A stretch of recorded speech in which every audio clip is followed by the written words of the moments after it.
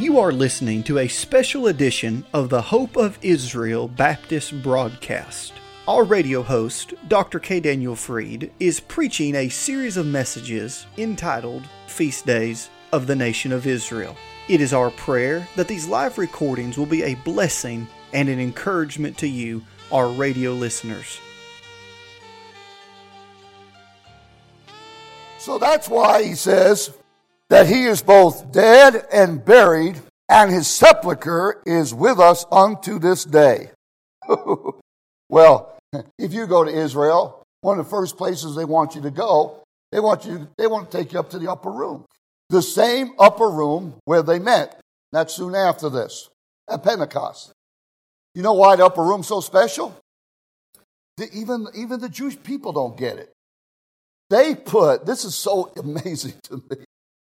That's why I believe that the early Hebrew Christians had a lot of influence on a lot of things. Like I believe they had a lot of influence on the modern day Passover with the matzah bread and the afikomen and all that. The Jews have no explanation for it, legitimately. I believe the Hebrew Christians put that in there in the early days. They met in that upper room. That upper room was very special to the disciples. We know there's about 120 up in the upper room there at Pentecost, right? Amen, amen. But if you go to Israel, they'll take you to the upper room. And the upper room wouldn't be so significant if there wasn't something very important in the upper room. You know what's up there in the upper room now? David's sepulcher, all right? I mean, they have a whole thing that basically they took out of the actual where they had buried him, and they have basically a casket. But it's right there. They call that David's sepulcher. Now, wouldn't that be amazing? Wouldn't that be amazing that the very upper room is where David's body was actually laid? And I wouldn't have any doubt that that is true, because the Jews themselves believe that's where it is. Come on, give me an amen. Almost like a testimony to the fact that Jesus resurrected, but David still hasn't resurrected, right? Y'all follow me? I hope you are. So, why am I bringing all that up? I'm bringing it all up because on this candlestick, I don't know if I probably mentioned it to you, maybe I didn't, but on the top of this candlestick, the real one in the tabernacle, these where the oil goes in, they're in the shape of almond shells. I don't know if you remember that.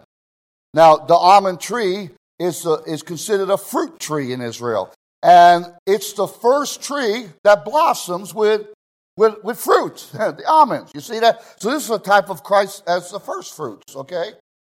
So the fact of the matter is, the reason I'm bringing all this up is that Christ is the first fruits, and David and Daniel and all the other Old Testament saints, well, I'm sorry, they're not that I think they have any regrets, but they're not going to be part of the harvest.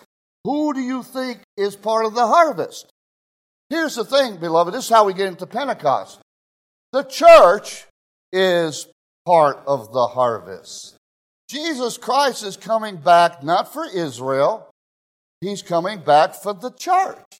You're a born-again believer. You are a member of the church.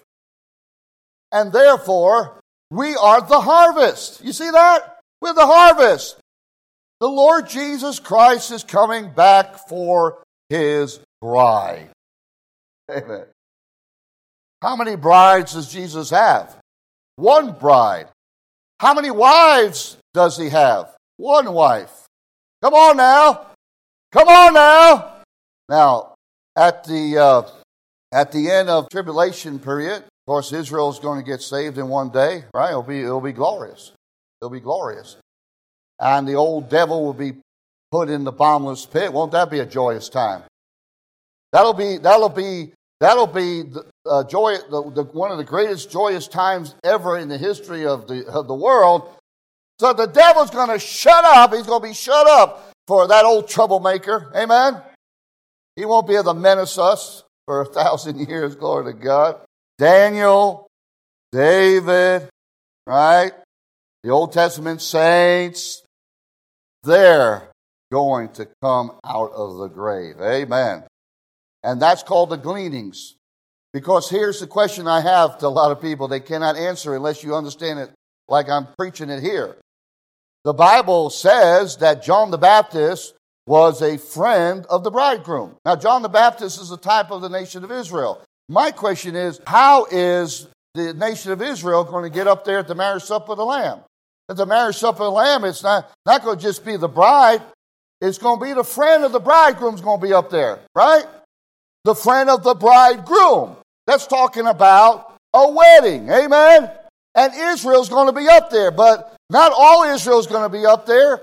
Only the ones that have a glorified body. Are you hearing me now?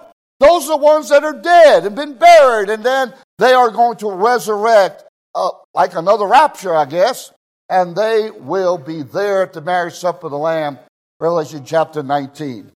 Isn't that good? We'll have a great wedding feast.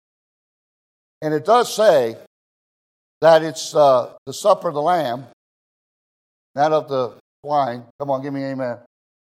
There won't be no pig up there. As far as I know, there won't be no ham up there. Sorry to disappoint my Gentile brothers. You are listening to a series of messages preached by Dr. Freed entitled Feast Days of Israel. If you would like to have a copy of this series in its entirety, you may call us at 844-644-4426. Now, if you're calling to receive this free MP3 CD, or if you have questions about who Israel's true Messiah is, that number, once again, is 844-644-4426.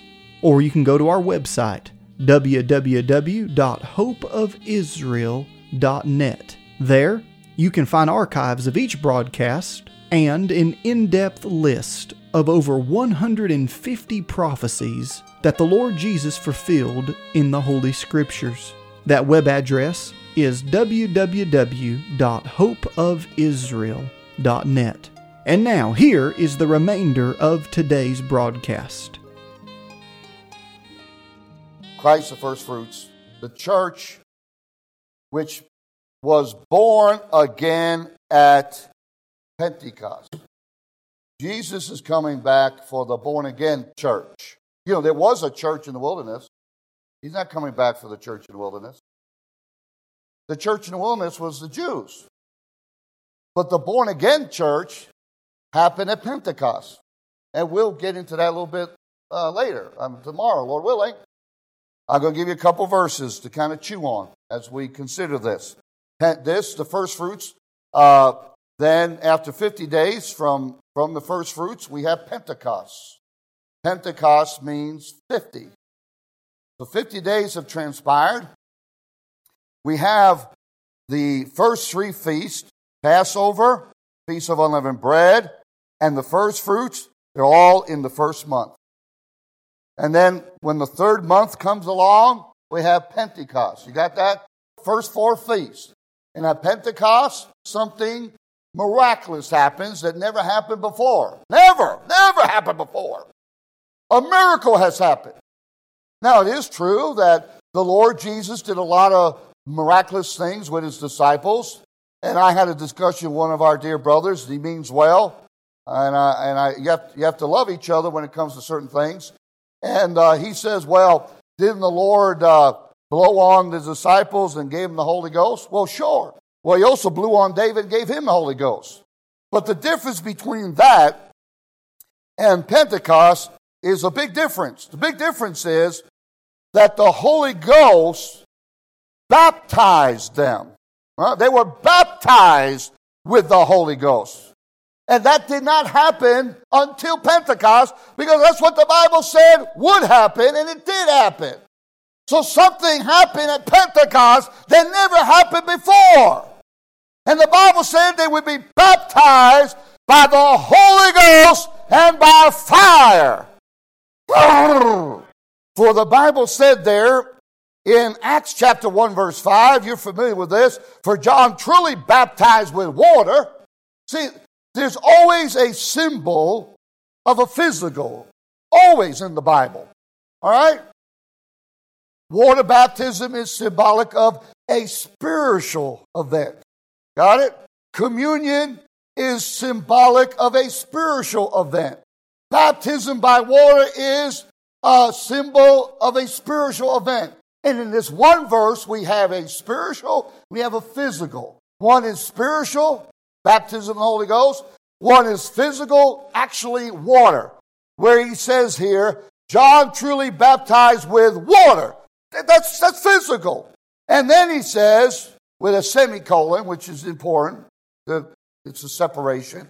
But ye, so this never happened yet, never happened, but ye shall be baptized with the Holy Ghost not many days hence.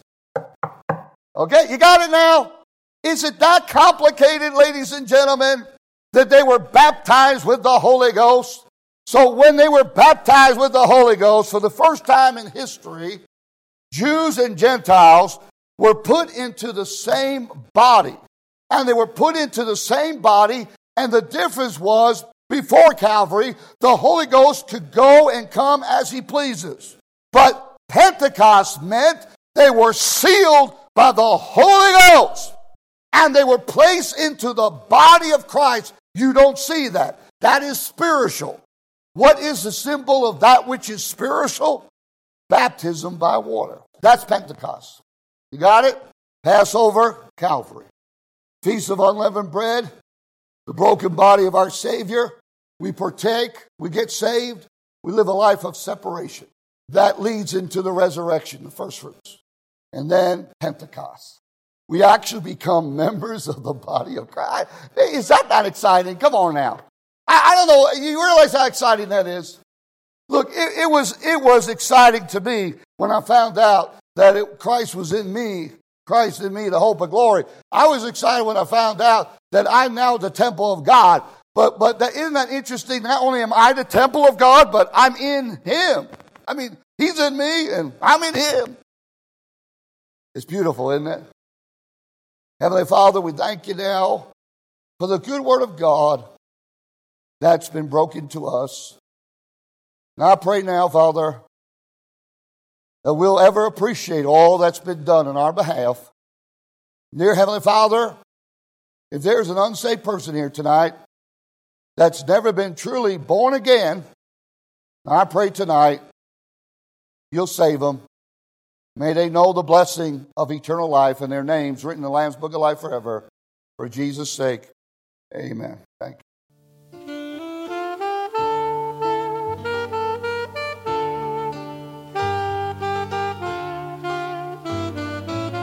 You have been listening to the Hope of Israel Baptist broadcast with Dr. K. Daniel Fried, and we pray that today's program has been an encouragement to you. If it has, please contact us and let us know you're listening. If you are of Jewish descent and would like to know more about the new covenant prophesied in the book of Jeremiah chapter 31, or maybe you're curious as to why true Bible-believing Christians have always supported Israel, please contact us. As a token of our love and appreciation, we would like to give you a beautifully bound Hebrew-English New Covenant referred to as the New Testament. This Prophecy Edition Bible will be a great addition to your library, and it will help you understand why those who believe in Yeshua HaMashiach, the Lord Jesus Christ, have always loved, supported, and prayed for Israel.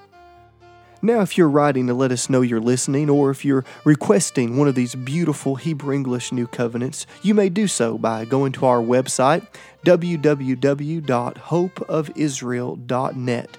That's hopeofisrael.net. You can also write to us at P.O. Box 1700, Powder Springs, Georgia 30127. Once again, that's P.O. Box 1700, Powder Springs, Georgia 30127.